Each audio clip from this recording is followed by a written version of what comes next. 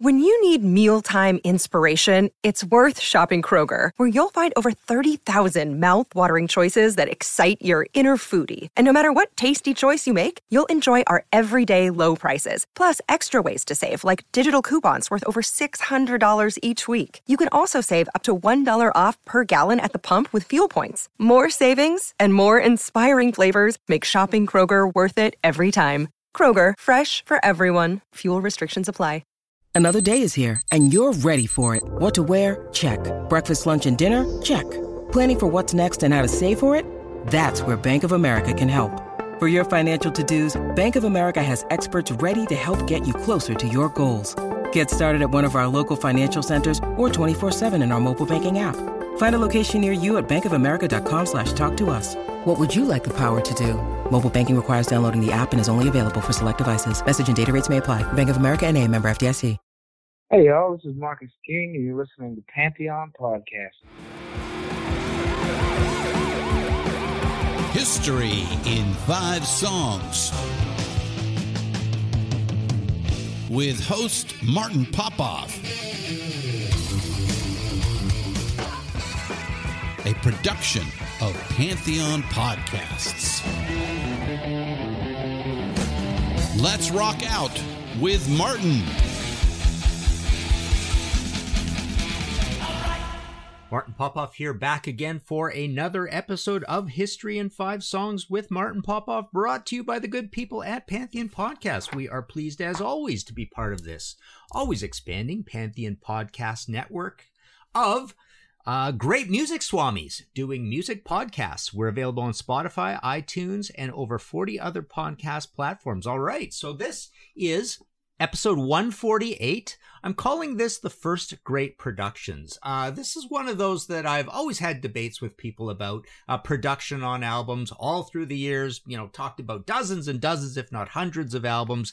But I just recently went on Ralph Vieira's Almost Human YouTube channel, and we were talking about my Uriah Heep coffee table book, A Visual Biography. And I got very passionate about the Heep production situation in the early days, and it made me think, I haven't actually done this episode on what are some of the great early productions, and I figured I'd outline them and I'd come up with some examples that look at a few different things and qualify certain things and disqualify certain things. And I also like the fact that this was a nice history episode. This really fits into, again, I guess I've been doing pretty good on that lately. We did the mod thing, the pub rock thing. So we've been covering a lot of cool history. But so this is the idea that, when did you hear those first albums? Here's the actual rule on this, and I'm not going to mention the one that I always talk about. You've probably heard me talk about it before. That really makes me think this. But the idea here is that when did you hear a record where you thought, you can't get better production than this, you can only get different production than this? That's sort of the idea. When did you get to a point where a record was going to sound perfect? Decades and decades later, you really can't think of anything else you could do with it to make it sound better, but you could take apart all the disparate elements, the drum sound, the keyboard sound, where the vocals fit in the mix, how distorted the guitar is or clean, or how big the guitar is, or play with the bass drum sound, or how sizzly are the cymbals. You could come up with different things about it. So that's kind of the key thing here, and this is why we're going to disqualify certain things along the way. But yeah, let's take a listen to our first one here. Okay, well, actually, first I want to mention this. What you're going to hear is a mix of prog and hard rock and heavy metal in here, and there's a specific year thing that everything fell into. I'm going to put everything chronological as well, but I did do a little research and looked up some lists on the internet of what people thought early great productions were, and you spot a lot of jazz. And I think you have to disqualify certain things I'm going to say 3 departments here. One is jazz, because I think jazz is pretty easy to record. A second thing that's pretty easy to record is quiet music, specifically acoustic guitar. Acoustic guitar is easy to make sound good. Jimmy Page is a good example of that. There's no Led Zeppelin in my list here because I don't think any of the Led Zeppelin albums sound particularly good until, objectively speaking, there's a big difference between objective and subjective in all this. Objectively speaking, up until all the way up to In Through the Outdoor. But so Jimmy Page has always done a good job of recording acoustic guitar, but I think it kind of falls down. Don't get me wrong, people love the Zeppelin productions and they're hotly debated. It's almost like a love it or hate it thing. And does John Bonham have a big drum sound? A lot of people say so. I'm not so sure that it's particularly a big drum sound. It's a boxy and it's a echoey drum sound, recording in the stairwell and all that kind of stuff. But I don't know if it sounds particularly big. I don't think you get a big bassy thump out of the bass drum on any of those Led Zeppelin albums. I actually, for this episode, I took a good look at Led Zeppelin 2. It was one that was kind of in the running because I thought, late 1969, I better check this out. And it's pretty darn good for late 1969. But I ruled it out because we're going to start a little later than that in here. Okay, the last one I want to mention in terms of disqualification. I asked a couple of buddies, and both Peter Kerr and Jamie Laszlo brought up the Beatles, and I knew they would, or I knew somebody would. But the Beatles is something that comes to mind where people talk about production. But I think what you get with the Beatles more than anything, I don't think you get particularly great full range, full body production that sounds like modern production or modern production choices, or as good as you could do these days if you were going to try do an analog production. I know that's a mouthful, but I think what the Beatles are remembered for and why they always come up in this argument first, because they did a lot of things first. That's one reason, because Beatles always come to mind first. But they come to mind first also because they did a lot of cool gizmo-y and novelty type things with production first. And that's why people think of them. So this is not about bells and whistles particularly. This is about having everything sound amazing in the mix. And so again, in that department, I wanted to go with busier music, heavier music, because I think that kind of music, there's more of a challenge to getting good sounds rather than, even a guitar, bass, drums, vocals, and say acoustic guitar or clean guitar. That's all pretty easy to do, or a simple arrangement. That's also pretty easy to do. So let's get started. That's quite a preamble. This is my first choice. This is my choice for first great production ever. And again, to give it away, it comes from my discussion with Ralph a couple of days ago. Take a listen to this. This is Uriah Heep with Tears in My Eyes.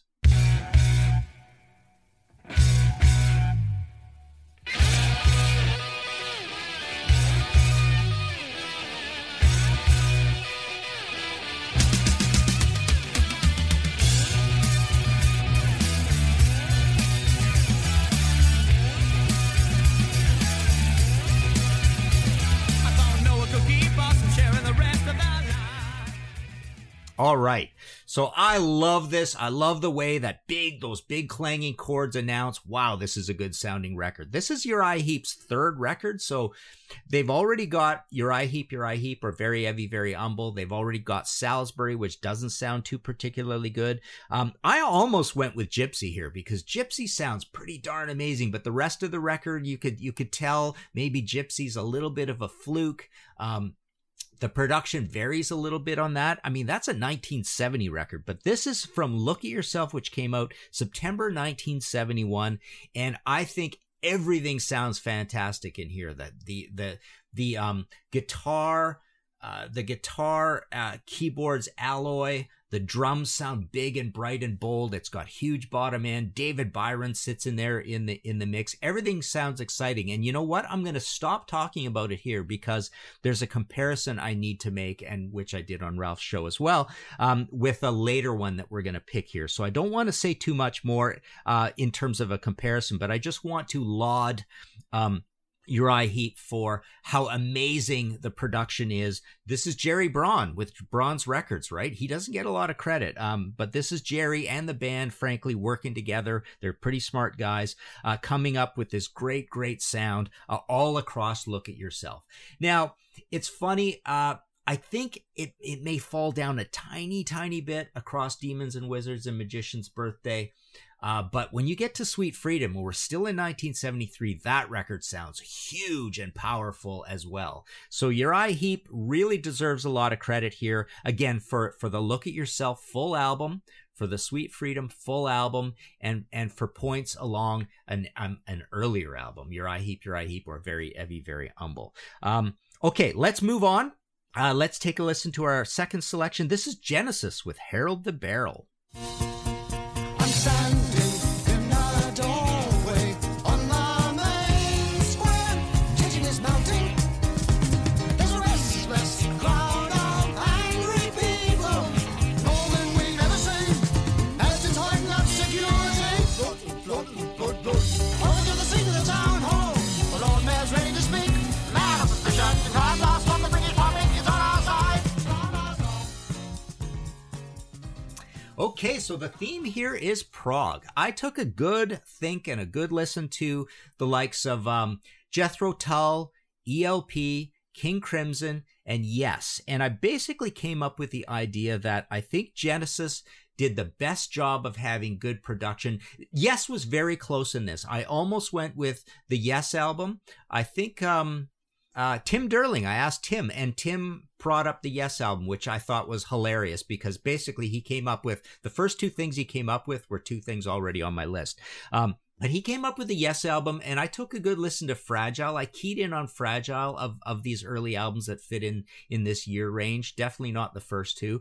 And they came close, but I wanted to put Genesis in here because I think Genesis has more of a challenge, and I wanted to find something where there was at least a little bit of guitar. So this is from Nursery Crime, November 12th, 1971. So very early. Again, this is really just a couple months after the Heap. I think Genesis has an easier job of it than Heap. I think prog has an easier job of it than heavy metal. But they have great sound on this, and frankly, Trespass, October 70 has pretty darn good sound too. Foxtrot has amazing sound, October 72. So this is why I wanted to reward Genesis with a spot here on History in 5 Songs with Martin Popoff, the first Great Productions episode, because they proved that it was no fluke. There is not a lot of variation. I think they just do a really good job across all instruments. They've got keyboards, vocals. Peter Gabriel's vocals sit in there nicely. When there is guitar, it sits in there nicely, and I think they get a good sound out of the drum sound as well. So I wanted to laud Genesis for the idea of probably being the best prog band when it comes to this. And like I say, prog I think is the second trickiest kind of music to put in here to have great production. All right, this episode of History in 5 Songs with Martin Popoff is sponsored by BetterHelp. Without a healthy mind, being truly happy and at peace is hard. The good news is therapy works. But what is therapy exactly? It's whatever you want it to be. Maybe you're not feeling motivated right now and would like some tools to help. Or maybe you're feeling insecure in relationships or at work, not dealing well with stress. Whatever you need, it's time to stop being ashamed of normal human struggles and start feeling better because you deserve to be happy. And now you don't have to worry about finding an in-person therapist near you to help. BetterHelp is a customized online therapy that offers video, phone, and even live chat sessions with your therapist, so you don't have to see anyone on camera if you don't want to. It's much more affordable than in-person therapy, and you can start communicating with your therapist in under 48 hours. Join the millions of people who are now seeing what online therapy is really about. It's always a good time to invest in yourself because you are your greatest asset. And special special offer to History in 5 Songs with Martin Popoff listeners. You can get 10% off your first month of professional therapy at betterhelp.com/5songs. That's betterhelp.com/5songs. Thanks again to BetterHelp for sponsoring this episode. Okay, let's move on to our third selection. This is the one I wanted to compare to Heap. Take a listen to this. This is Deep Purple with Highway Star.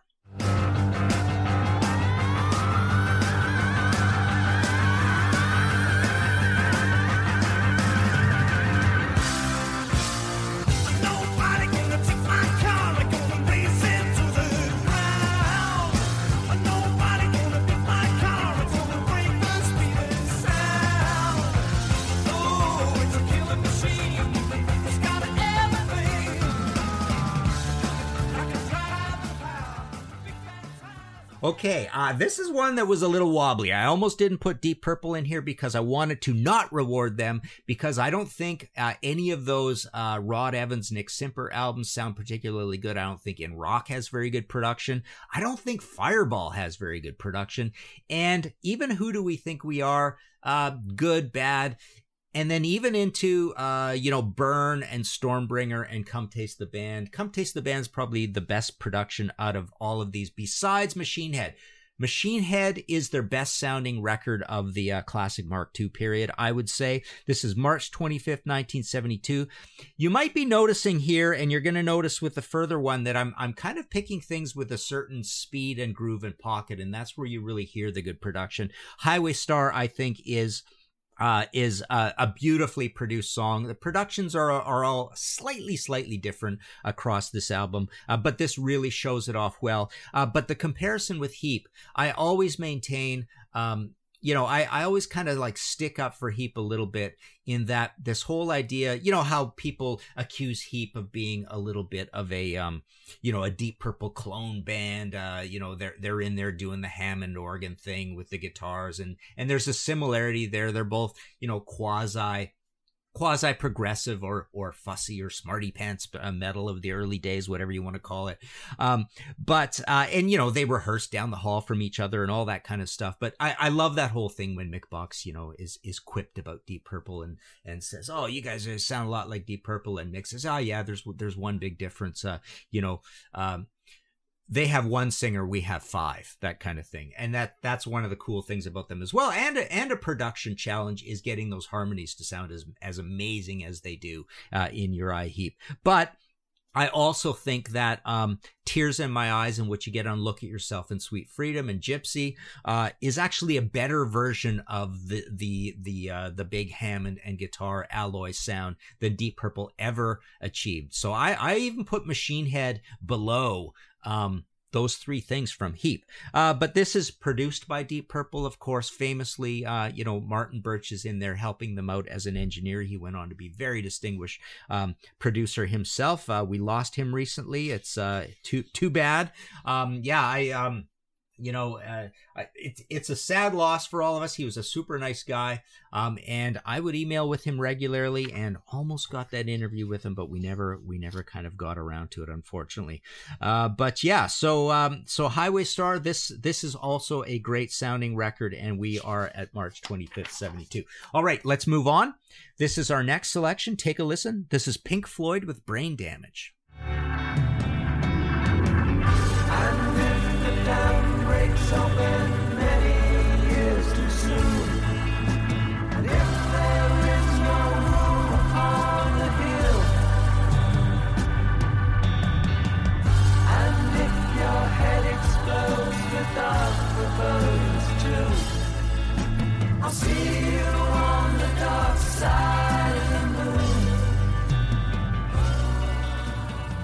Okay, so I had to include this in here. This is the apocryphal thing that makes me do an episode. I mean, obviously, I told you, this was more or less prompted by, my discussion with Ralph about Uriah Heep. But I've always said many, many times in the past that Pink Floyd Dark Side of the Moon is the first great production in terms of a record where everything sounds as high fidelity as music will ever sound forevermore. Now, again, this brings up a really good point. All along the evolution of production, people came up with all sorts of, new sounds, things that were interesting and that weren't there before, but they were different. They weren't better. So that's kind of the idea here. The idea that everything is going to sound as good as it ever was going to sound once you got to Dark Side of the Moon. You know, this is produced by the band, but Alan Parsons is a big part of this. He's an amazing engineer. He's coming up. He's still young here, but he's trying a lot of cool things. They even had Chris Thomas in as a mix supervisor because of the very, very strong opinions of all four of the guys, but mainly David Gilmour and Roger Waters. In fact, they broke into a couple of camps about what everybody wanted in the mix. So they have very strong opinions on production. They were all pretty much gearheads. So they needed to have Chris Thomas come in and almost mediate and be the guy, the fall guy, to come up with a mix, to keep the guys from fighting too much, essentially. So yeah, between Alan Parsons, Chris Thomas, coming in at the end, and I think he spent, what did he say, something like 10 days or something, working on this mix situation, figuring it out.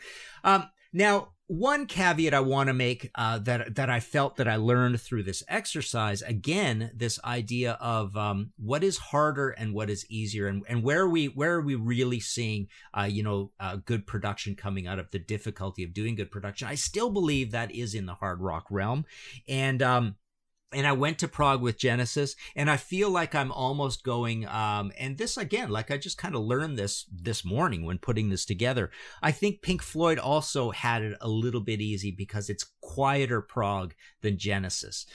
Yes had it pretty difficult. They had an aggressive sound, and they had guitar in there even more than Genesis, I would say. But Pink Floyd, this is pretty quiet music. But what I like about this choice is that it is one of the first records everybody thinks about when they think of the first great productions. Again, a lot of people think about Beatles, but part of coming up with these firsts is always about how rough do you want to allow it, and rough means how far back do you want to go as well. So you could go back and back and back and point out great new production innovations or whatever. But this is actually one of the albums that really comes to mind for a lot of people. It's a super high fidelity album. We know it was like an early CD, and it was a mobile fidelity record and all that, and it's a big stoner album. It's a headphone album. But that's the point I wanted to make here. I think what you get in Pink Floyd, working at Abbey Road, and Alan Parsons had worked with the Beatles before. But I think what you get a little bit with Pink Floyd that's a little interesting is the great use of novelty and gizmos and spoken word and sound effects and all that. So I think you get a band really massaging that stuff in beautifully into a standard guitar, bass, and drums and vocals situation. They also have quite a challenging thing with doubling of vocals and harmony vocals going on as well. But I must admit that they don't have a lot of challenge when it comes to, the arrangements. Besides these extra things put on it, the actual what everybody's playing, not arrangements, let's say performances, are really pretty simple. The drumming is famously one of the most simple drum type performances in all of rock. I mean, you could put Nick Mason up there with Easiest Job in Rock, along with Phil Rudd. AC/DC, what else? Ramones. Well, Ramones is actually kind of tough because it's you have to be very fast on the hi-hat. Ask Marky Ramone about that one. But yeah, so and David Gilmour as well. I don't think his guitar is particularly hard to get great production out of because he likes a very clean sound. It's not particularly challenging, put it that way. So I kind of put this a little bit below the challenge that you get out of Genesis, and yes, with these great productions. But yes, had to put it in here. It is a landmark album in production. It's beautifully recorded. Everything sounds great. And again, it's the record I always have pointed out as after this, there's before Dark Side of the Moon and there's after Dark Side of the Moon. Dark Side of the Moon, to me, represents the album where anything you could think of to make sound good was being able to be achieved with technology, and all technology moving forward, again, will give us different sounds, but you'll never hear a better sounding record ever again after, March 1st, 1973. All right. Let's move on to our last selection here in episode 148, The First Great Productions. Take a listen to this. This is Montrose with Space Station Number 5.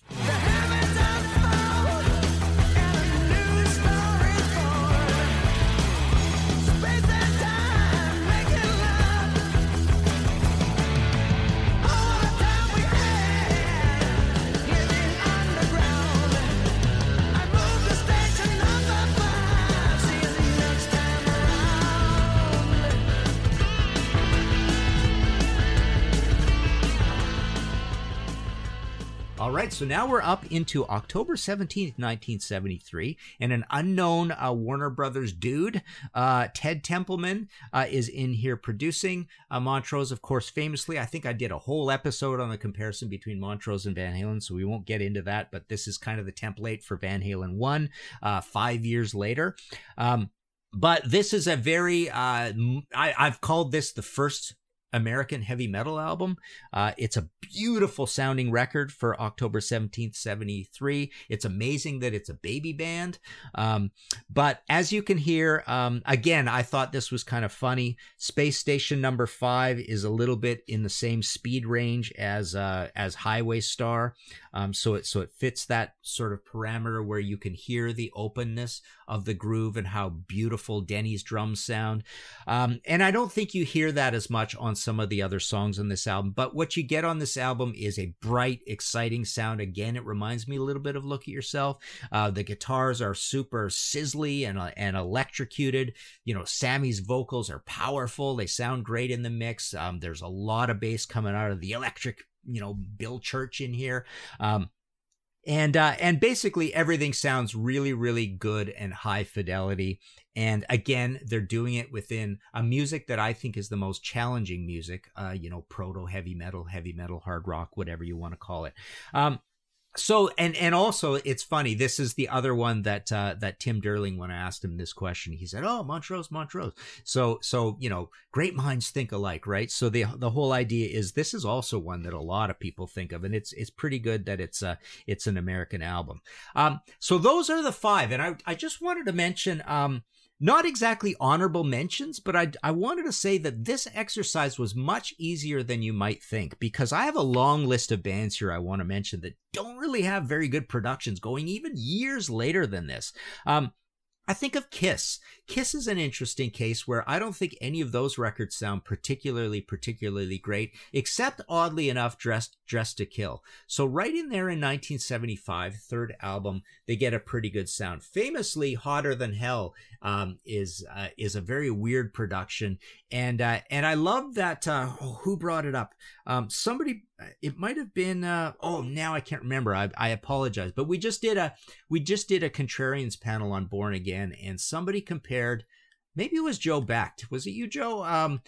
The comparison between the Born Again production and the Hotter Than Hell production. I thought that was a great comment.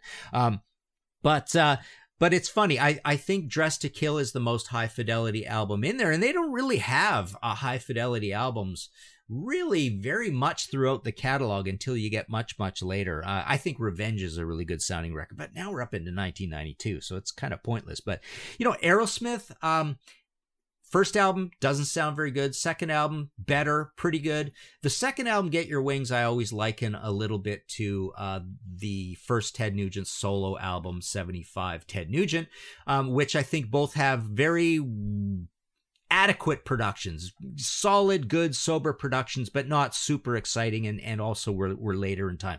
But, I don't think Toys in the Attic is particularly amazing. I think Rocks is absolutely amazing. When you hear Sick as a Dog open up, where they massage in those acoustic guitars over the big band, that is a beautiful, beautiful sounding record. But again, we're up into 1976, so it doesn't really qualify.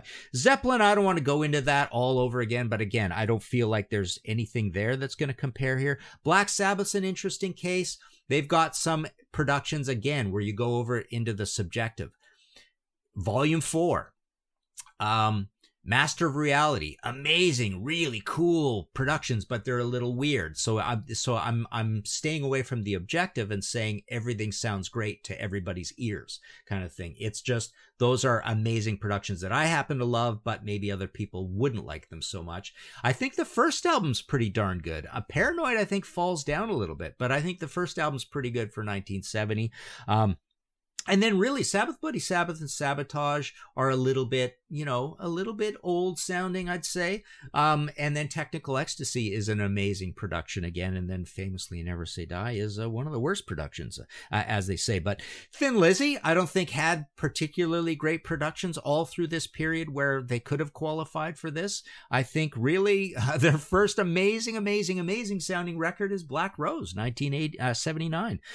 Blue Oyster Cult, I've famously said that Mirrors is one of their only good sounding albums until the modern era. You can debate me on the songs being too commercial or all that kind of stuff, but I think that is a very high fidelity, strap on your headphones kind of album. Judas Priest is a funny one. They aren't even around in this period, but yeah, their productions are kind of like odd and idiosyncratic, and you either love them or hate them, but we're again moving into the subjective rather than the objective. Rolling Stones, I checked for this. I took a good darn listen to Exile in Main Street, and I decided that, again, I don't think there's a lot of challenge to getting a good sound out of the Stones, given the kind of arrangements and the tones they go for, specifically Keith. So that was pretty easy. Alice Cooper is another one where I've always complained about the production of all of those records. I don't think he has a particularly good sounding record all the way up until his first solo album, Welcome to My Nightmare. And The Who is a funny one this way as well. They have such a strange sound. It's an interesting production. Subjectively, I like it, but objectively, I don't think it's a super high fidelity sound, especially on Keith's toms. Pete has a lot of weird guitar sounds that he likes, not a particularly big distorted sound, so a lot of it's clean, so that's not hard to get either. John Entwistle, there's some interesting bass stuff there, but again, on this episode, the theme really is high fidelity, bassy, analog bass. So when you get these odd bass sounds that are subjectively great, that's not what we're talking about in this episode. So there you go. That is our look at this. Let us know what you think. We've got the active Facebook page, of course, for any of this stuff. But again, this was not very hard. Even in the prog realm, ELP, King Crimson, just kind of weird. Not exactly in this realm of just objectively great sounds, and that's again why I picked Genesis here. If you like this episode and want to show support for future episodes, please go to Ko-fi, rhymes with no fee apparently, at ko-fi.com/Martin Popoff. Hit that red support button, buy me a coffee or a pint. This week I would like to thank Bruce Campbell, Carl Kennedy, the Rods. Thanks for that, Carl. Still making music, great guy. He's the producer of Fistful of Metal and Spreading the Disease. People forget that. That's very, very cool thing to have on your resume. Simon Cole, James Farquhar, David Fisher, Ryan Gavalier, Peter Kerr. Check out his Rock Daydream Nation YouTube channel. Very cool. Augustine Garcia de Paredes, Steve Polari, Patrick Stevens, Colston Veer, and Daniel Wagner. Thank you all very much. And of course, you can go to martinpopoff.com for all your book needs. Anything that there's PayPal buttons there, I should have in stock. I sign them, send them all out from here. The Dio is sold very well. I'm down to about a third of what I had originally printed of the Dio book. So that's cool. I'm going to move on and do the second half Dio one. The second half things never sell as good as the first half ones, but it would be nice to complete that circuit and get that done. So we have a nice tidy 2-book set of the Dio. So there you go. If I can send you away with an assignment at all, go play that Look at Yourself album and, tell me if you don't think that is the first great sounding heavy metal record. Thank you very much. Find all of our shows, notes, social, and links at www.pantheonpodcast.com or wherever you listen to great podcasts. All songs can be found for purchase on iTunes, Spotify, or Google Play. Please purchase these great and important tracks. Find us on Facebook at the RNRAP. We are on Instagram at RNR Archaeology. Tweet us at RNR Archaeology.